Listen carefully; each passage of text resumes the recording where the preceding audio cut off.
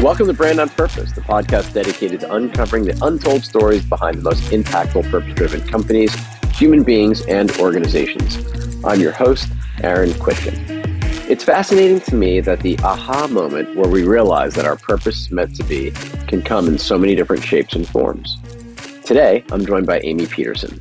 Amy is CEO and co-founder of Rebel Nell, a Detroit-based jewelry company focused on providing employment, equitable opportunity, and wraparound support for women with barriers to employment. Out of law school, Amy worked for the Detroit Tigers for 11 years and was looking to become the first female general manager in MLB history when she was inspired to take action by women staying at a local homeless shelter. Her story is beyond inspiring and is helping to make a difference in the lives of countless women by creating art out of things like graffiti, old sports stadiums, and more. Amy, welcome to Brand on Purpose. Thank you so much for having me, Aaron. I didn't screw up that introduction, did I? You were perfect. Thank you. I will take that. And I might have to repeat that over and over and over again on days that I feel like I'm very imperfect, which is almost every day. So I don't know where to begin because there's so many different kind of aspects to this. Let's just start with your love for baseball. And if I am correct in stating this, you were general counsel or assistant general counsel for the Detroit Tigers. So you went to law school, you have a love for baseball, and you wanted to be a GM of a Major League Baseball team. That is all accurate. That is how the journey really started. Honestly, it started when I was about 14. I really started young. I have a very deep love of the game that I shared with my dad and my grandpa. And we have a very small, single A baseball team where I grew up. They used to be the Jamestown Expos, and they were the Jammers. Now they're the Tarp Skunks. The Tarp Skunks? Yes, the Tarp Skunks. Okay. And that's where it started. I would watch the games, and I learned how to score the games really early on, where most of the kids were running around the stadium. I just enjoyed learning the art of baseball. I have a buddy, still one of my best friends in the world. His name is Harold Friedman. We've known each other since we're two, and I don't know if I blame him or I appreciate him for making me a Mets fan. So I'm a lifelong Mets fan, which is, by the way, not easy for anybody who follows baseball. We came closer this year, but of course, in typical Mets fashion, we blew it. But he taught me how to do the scoring. And the other trick he taught me was we would go to games live, and we would actually bring these little transistor radios with us and listen to the game on the radio while we're sitting in the stadium, because the folks who were able to call the games on the radio were so skilled at it, right? And people really underappreciate that skill. That's old school, and I love it. I have such a soft spot for Mets fans. My dad was a Mets fan. I grew up a Pirates fan, so I think the forever underdogs there's something to be said for it. So 11 years in the MLB is no joke. I'm not going to say it's dog years. I'm sure you had incredible years. I've got friends who are still working in various aspects, whether directly for baseball teams, on the stats side, management, some folks in media as well. It can be a tough environment. Before we get into Rebel Nell, and I think this is kind of an interesting segue potentially, what is it that you think you learned throughout that experience and working at MLB for 11 years and as an attorney that helped you form and create Rebel Nell and really run it and to lead it? There's got to be some connective tissue there, even if it's not explicit. I'm sure there's some implicit connective tissue. In so many ways, baseball, especially even starting in the minors and experiencing the small baseball side of things, you really get a full perspective of every facet of the business. And that I even carried with me when I went to work for the Tigers, because I started as an intern, but I would work in every department. I wanted to learn more. I felt like if I was ever going to lead the team or be a GM, I wanted to have a well-rounded brain of how it functions. I'm fascinated with how, at the end of the day, baseball is just a business, and the business is baseball, and they still have to, be customer-facing and sell a product.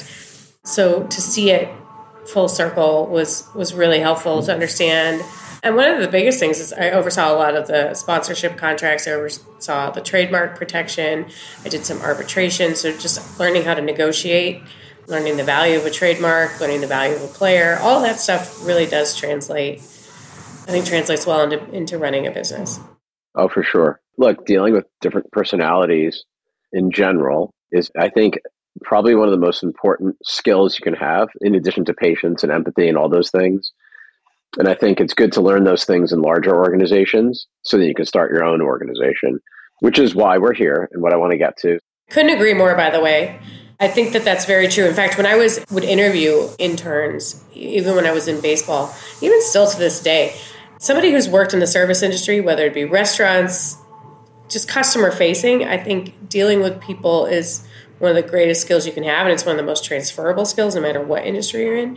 And that always jumps off the page at me, because if you can negotiate personalities, that's a gift that you can carry with you.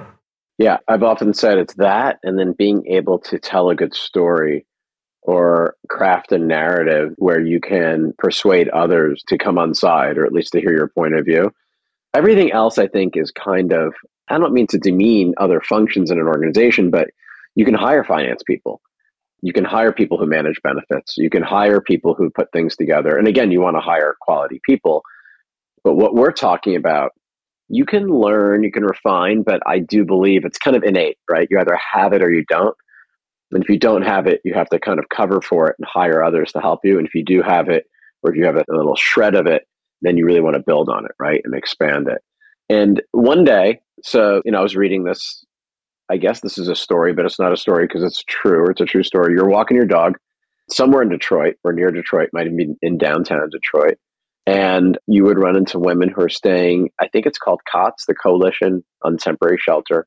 And you got to learn a little bit about these women who are unhoused and some of their troubles and some of their challenges. And that led you in 2013 to start Rebel Nell. So why don't we start there? One, for our listeners, what is Rebel Nell? And two, why is it called Rebel Nell? Someone told me there's a great story behind it. I stopped myself from looking it up so I wouldn't repeat it, so I could give you the opportunity to tell the story behind the story. Sure. So Rebel Nell we're a verified social enterprise and women-owned business. We exist to provide employment, equitable opportunity, and wraparound support for women with barriers.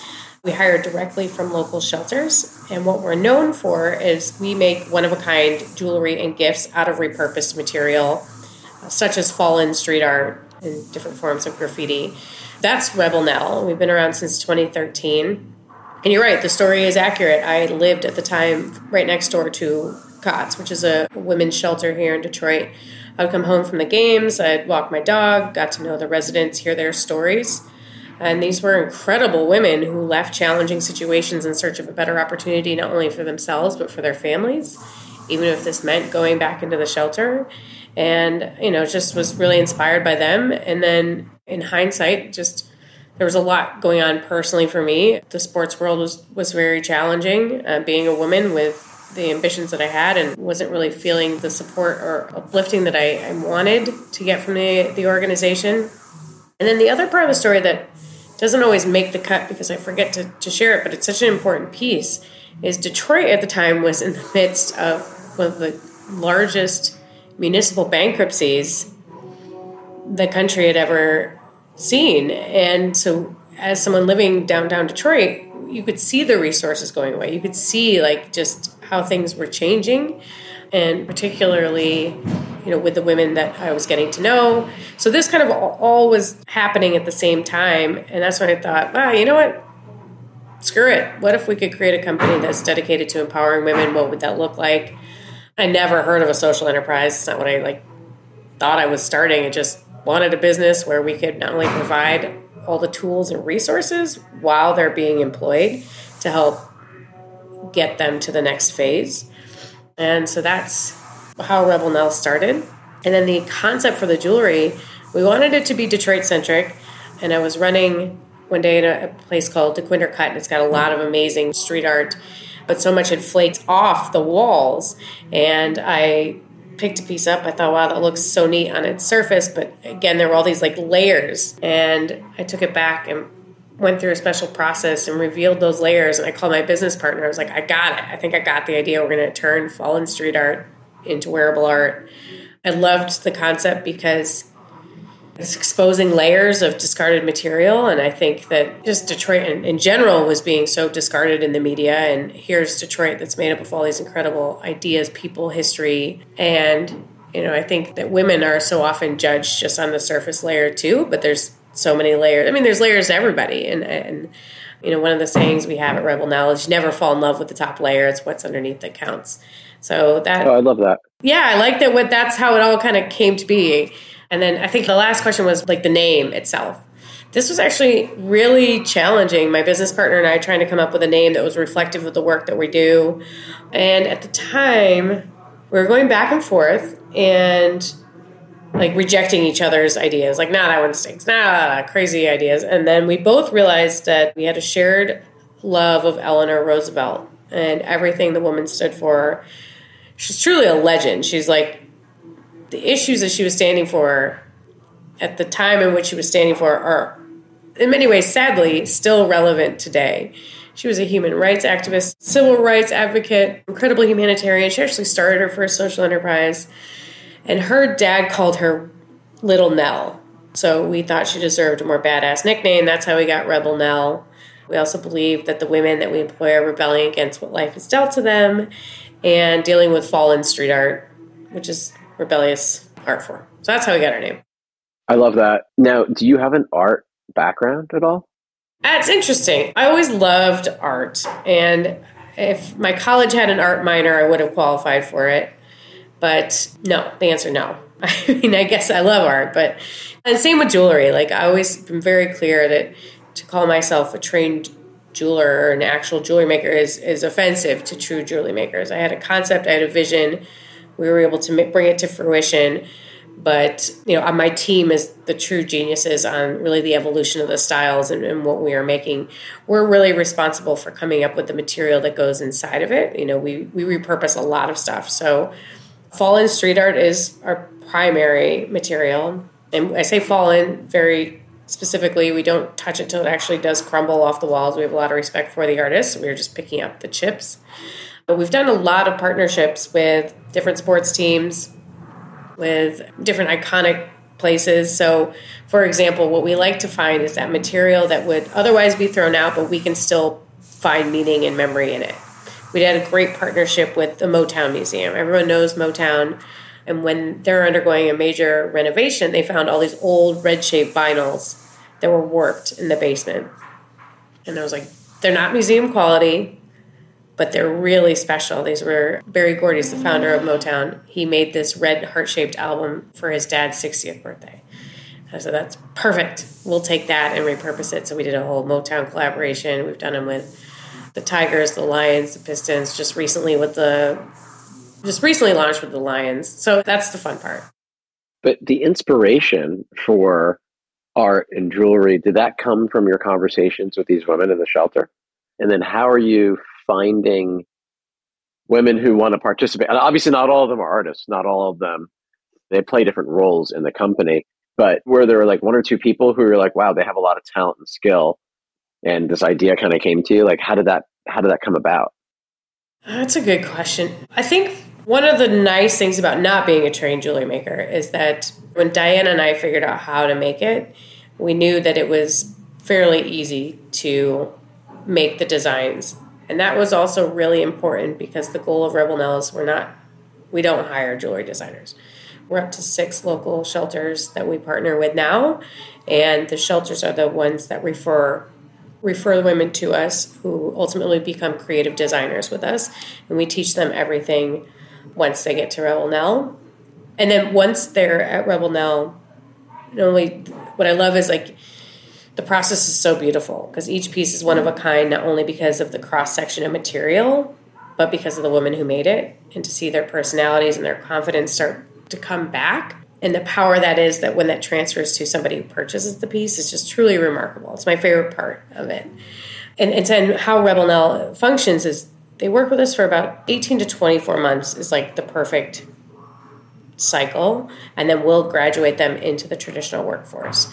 And while they're working with us, we tackle barriers that have been prohibitive in the past, like financial training, business education, life wellness, housing resources, legal aid, and then they'll graduate out. However, to your point that some have just grown with us and really fallen into loving the jewelry design, and they've stayed and been promoted within Rebel Now to really help us hone the skill because that's something that really resonates with them.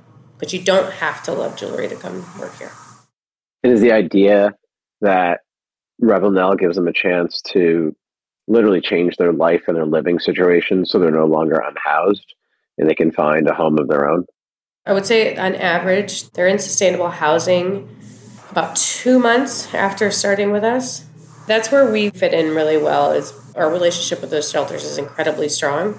And so I just think of what we're doing at Rebel Nell is really to amplify the incredible work that the caseworkers are doing and the social workers are doing at the shelters themselves. So they're working with these incredible women and then they get them to this phase. And then that's where we come in, is we just take them the next step and hopefully graduate them even further. So we really consider it a strong partnership with the shelter partners that we have. And what you're really talking about, maybe put in another way, is open hiring, right? Because I had Greystone Bakery on a while ago, and they're the folks who supply all of the delicious brownies that you find in Ben & Jerry's. Oh, and yes. They do open hiring. So they hire people. They don't ask what your qualifications are, whether or not you've ever been incarcerated, whether or not, you've had an issue with addiction or substance abuse.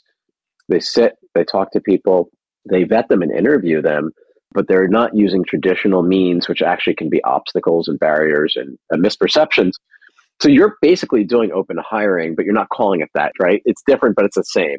Correct. I don't know if I've heard that in Michigan, but we're like big advocates for, we call it unchecking the box, right? Where you have to check. We don't do a background check. For me, it's a matter of your past shouldn't dictate where you want to go. And we absolutely do interviews and we make sure that it's a culture fit. But that to me is very different than having you be eliminated from the position because of a system that may have unjustly targeted you and forever locked you into a position that you shouldn't be in. One would think, I'm often accused of oversimplifying things, that there's a model that you've built and it could be applied to other industries. It doesn't just have to be art, jewelry, even though I love the story. I love the whole layers thing. I love how you're breathing new meaning into something that has history and legacy. That might be negative, it might be positive, but it doesn't matter because you're taking the best of it and you're making it, you are a vessel for hope for the future for people who make it and people who buy it. Are there other industries you think that would also be probably good candidates to be able to scale this type of a model? Oh, for sure. I think this is applicable to so many other industries. In fact, we launched our nonprofit partner, Teach, Empower, Achieve, in 2016 to really help other businesses. Like Rebel Nell is unique. It's baked into our core. It's baked into our foundation. But I think what's really promising for the world we live in right now is there's just a growing, incredible trend of conscious consumers. And people are asking questions. People want to know where their stuff is coming from. They want to know how it's made. And a lot of businesses want to be that way, or they want to shift to be that way, and they don't know how to do it. So the purpose of T is to partner with those other organizations to walk alongside both the participant and the business to understand what it takes, because you got to meet in the middle. If you are sincere about, really being a socially driven, socially minded business, it's not how traditional businesses have operated in the past. So T is built for that function, but I think that there's so much that we have that can be transferred to other industries for sure. Yeah, there's no doubt. And if I wanted to buy or if someone wanted to purchase jewelry, can you do this online or do you go physically to different sites to touch it, to feel it? And is there an opportunity to be able to meet the artist or to learn more about the artist behind the jewelry? Yes. So great question. So visit rebelnell.com. That's where all of your answers will be. You can shop online. We also have 3 brick and mortars, but they're primarily in the Detroit area. They are in the Detroit area. We're in 40 different stores in and around the country and growing and expanding. With each piece of Rebel Nell, you get a little backstory of the product, where it comes from, and who made it. And then I encourage everyone to follow Rebel Nell on all of our social media channels to get more behind the scenes as we share the story of Rebel Nell, who we are, and the team that makes up Rebel Nell. That's cool. And well, it is the holidays, so now's a good time to go online. And this is going to be way more special than anything else anybody could buy from any other retailer. I can assure you that, right? 100%. And it's one of a kind. Your piece is only your piece. Whether it's with us, which obviously I want to encourage, but please shop small. We know how easy it is to go on Amazon, but if you can think of your local small businesses during this holiday time, it means a lot. Yeah. And I didn't ask earlier, but I always like to ask this question. Did you bootstrap this? How did you fund it from the start? Bootstrap, baby. We did a pitch competition. I've done many pitch competitions, and we just kept putting money back. Then another. We finally got some angel investing about 4 years in. I should say impact investing. That's truly what they are. And then we took an equity partner last year. So you're 9 years into this, right? Almost 10. You're going to have your 10th anniversary next year. Happy anniversary. What is the end game here? What is, as a friend of mine used to call, the point of arrival? How do you know that you've made it? Or is it just constantly iterative? But like, without giving away too much, though, what's next?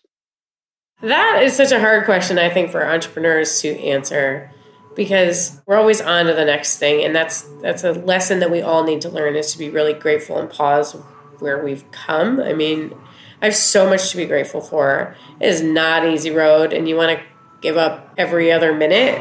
It's just a roller coaster ride, because you always start thinking about how far you have to go, but it's okay to look back sometimes. And that's what I'm challenging myself to do more of, is just say, okay, wow. I mean, 10 years is a big deal. I never would have dreamt that we would have gotten to this point. But my bigger dream is, I admire what Kendra Scott did, and I want to be the next Kendra Scott with true measurable impact. Right. It's kind of like, and nothing against Kendra Scott with a heart. Yeah, it is. I mean, she was the first here. I'm like the Kendra Scott of the next generation with measurable impact, where you can really, she was great at like pushing the women's empowerment, but we're actually like really doing it. Right. Yeah. No, I think that's her. Like I said, nothing against her. Great role model. But I often wonder, though, how come every business can't, this is so naive in some ways, but every business should have social impact at its center at this point. Don't you think? It's very hard, and it's very expensive. I mean, my business would look totally different. My life would look very different. I could take the material, I could ship it overseas, I could get it back, and I could sell it. There's still a story component there. But that's not why I started the company. And that is where a lot of businesses struggle, is they say they want to, and then when you start doing it, you understand the economics of it, you understand what it takes. There's a large learning curve. I mean, again, I could be hiring jewelry designers. That would make my life a lot easier too, but we do all the training here, and not only training, but then we're also paying for the education that we give them. So it's very expensive to be a socially driven business. Yeah, but you're also at the same time, obviously very bright in doing these collaborations, like with Motown, like borrowing equity from others without having to pay for that directly, but baking it into what you're creating is genius, right? And I think that's your workaround, right? That's one of the workarounds. It's one of the workarounds, absolutely. And I see that too, is they're more likely to partner with us because of our social mission. So we also bring that to other companies. And how hard do you have to work every day when you bring on new employees and partners to maintain the integrity of that mission? Because like you said, it's tempting probably to slip up. And I'm not going to mention the company, but I was using product the other day and I was just looking at the fine print, and it's like, designed in North Carolina, thoughtfully manufactured overseas. And like, I'm a PR guy. Like, that is bullshit. It's not bullshit. It's the way they said it. Like, that is not transparent. That's opaque. Just tell me it's Vietnam or whatever. But then why don't you let me know that, you vetted that plant or that manufacturing facilities met these whatever third-party certifications to make sure that there are no human rights violations, whatever. But that is an easy way out. And that is not the way you're going. Correct. And I think it's really interesting too, because there is also, again, like with the conscious consumers, there's a lot of businesses trying to finagle that and say that they do X, but they really genuinely don't. Or they do it so small that it's just phenomenal. So for us, like getting the verifications, there's a wave now with the social enterprise, SEWF, which the U.S. social enterprise verifications just merged with the UK's, which is a really big deal because the UK is kind of the front runner of establishing the guidelines for social enterprises. So we just became only the second verified social enterprise in Detroit. And I'm really proud of that. I'm proud of the work that they've done to really build that out, because I think by having some standards, by having some accountability, it's allowing for more transparency. Right. And what's the difference between that body and B Corp? I'm not 1,000% sure. I'm not going to speak to it. B Corp is next on my list. We're an L3C, which it's like when we start the business in Michigan, it was like L3C or B Corp. We went with L3C. We thought it was going to take off more. Anyway, B Corp is a good certification. SEWF, in my opinion, is like the next level of criteria. Yeah. Either way, I think having a third party accredit, audit, hold you to it over a period of time, continuously, not just one and done, is critical, and it's really important. And it is, you do need that stamp of approval. Whatever the L3 thing, whatever thing is, L3C? Sounds like my back pain. L3C sounds like where my lower back, like my disc, my whatever. Leave it to some government bureaucrat to come up with some weird designation, right? That you can't explain. But yeah, just make it simple. Okay, so last question. You obviously work very hard. What people can't see is that you are in the manufacturing facility. It's where you hear some background noise because people are working, and you're dressed warmly. It looks like it's a cold environment in Detroit. So how do you find your own kind of inner peace and solace, and how do you regulate yourself throughout all of this? I'm a work in progress. I like the honesty. Being really honest, I had a total crash and burn last year and went to a really dark space. And so I just had to lift myself back out. And it is lonely. And I have an amazing business partner too. But, when you're the CEO and the co-founder, everything is on your shoulders. Even though, they say you're surrounded by so many people, but it's really lonely. You're on the island. You're the only one who really gives a true shit at the end of the day. And I think one of the things I've learned is that no one's going to tell me to take a break. I think I always look for that, someone to be like, Amy, you need a vacation. And no one's going to do that, because that's what I do for other people. And so I'm getting better at giving myself, when I start to feel that tension, just to take a little breather. And that, I think, is just identifying those moments where you can go this way or this way and try and land here to get to the next phase is important. I imagine that, I know I'm like this, but your brain probably doesn't shut off and you're constantly always thinking. And I have a hard time with that as well. So I used to think everybody was like that. Not everybody is like that. So I feel you. Definitely not. So I had a really good therapist not too long ago tell me, actually, that's actually a creative brain. I'm like, really? She's like, yeah. I said, oh, so it's not pathological. I'm not she's like, it can be if you don't take care of yourself. And you don't prioritize your physical and mental health and well-being. It's the reason why I ask a lot of entrepreneurs, especially social entrepreneurs, because, there's also a little part of us that's like, no one's going to do this right unless I do it. And then you have to kind of let that go, and you have to be like, okay, well, good enough is good enough as long as 80% rule. Yeah. That's totally what I go by. I totally agree with you. Getting comfortable with, if they do it 80% as good as I would, let it go. There's not going to be perfect. They're not going to send the email the way you want to. They're probably going to take a little bit longer to get the deal across the finish line, but it'll get there. Yeah. And we're also in this very funny environment right now, post-COVID, where people are back, but they're not necessarily 100% back. There's still a little bit of tension around kind of personal space versus workspace. There's part of me that's nothing replaces face-to-face, serendipity, creativity. Things happen face-to-face that can't possibly happen the way we're speaking right now. And then I also fully understand that not everybody's built for face-to-face, and there's other stuff going on in life, and I don't think any of us have figured it out yet. But we're trying to navigate that. And then at the same time, I'm sure you're like, well, I don't want to be a hypocrite. This is social enterprise. I need to back off these guys a little. It's weird. It's a weird dynamic. You could not be more accurate with the way that you're stating. It's so true. So true. So listen, you've been very generous with your time, not just for me, but for all these women whose lives you've absolutely transformed, and you've given them agency and empowerment like I don't think many people can possibly do. So I appreciate you. I appreciate you coming onto the show. And it is rebelnell.com. Did I get that right? That's correct. Okay. So I encourage all my listeners to go to rebelnell.com. We will post this before the holidays so you can do all your shopping there. Yay. Yes, and Amy, thank you, and thank your dad for being a Mets fan. I really appreciate that. That warms my heart. Thank you for coming on the show. Thank you for everything you're doing. And I can't wait to catch up with you again in however many months or years to come to see kind of where you guys are and how many more lives we can share for. I look forward to it. Thank you so much for the opportunity. Thanks for listening to this episode of Brand on Purpose, the podcast dedicated to uncovering the untold stories behind the most impactful, purpose-driven companies, organizations, and people. Be sure to rate, review, and subscribe on Apple Podcasts, Spotify, Stitcher, or wherever you listen to podcasts. Special thanks to our production team, including Maria Bias, Michael Grubbs, Anna Lamb, Haley Sackett, and Nina Valdez. Learn more about our show, sponsorship opportunities, and hosts by emailing bop@kwtglobal.com or visiting aaronquitkin.com. Find us on LinkedIn and Instagram under Brand on Purpose Podcast.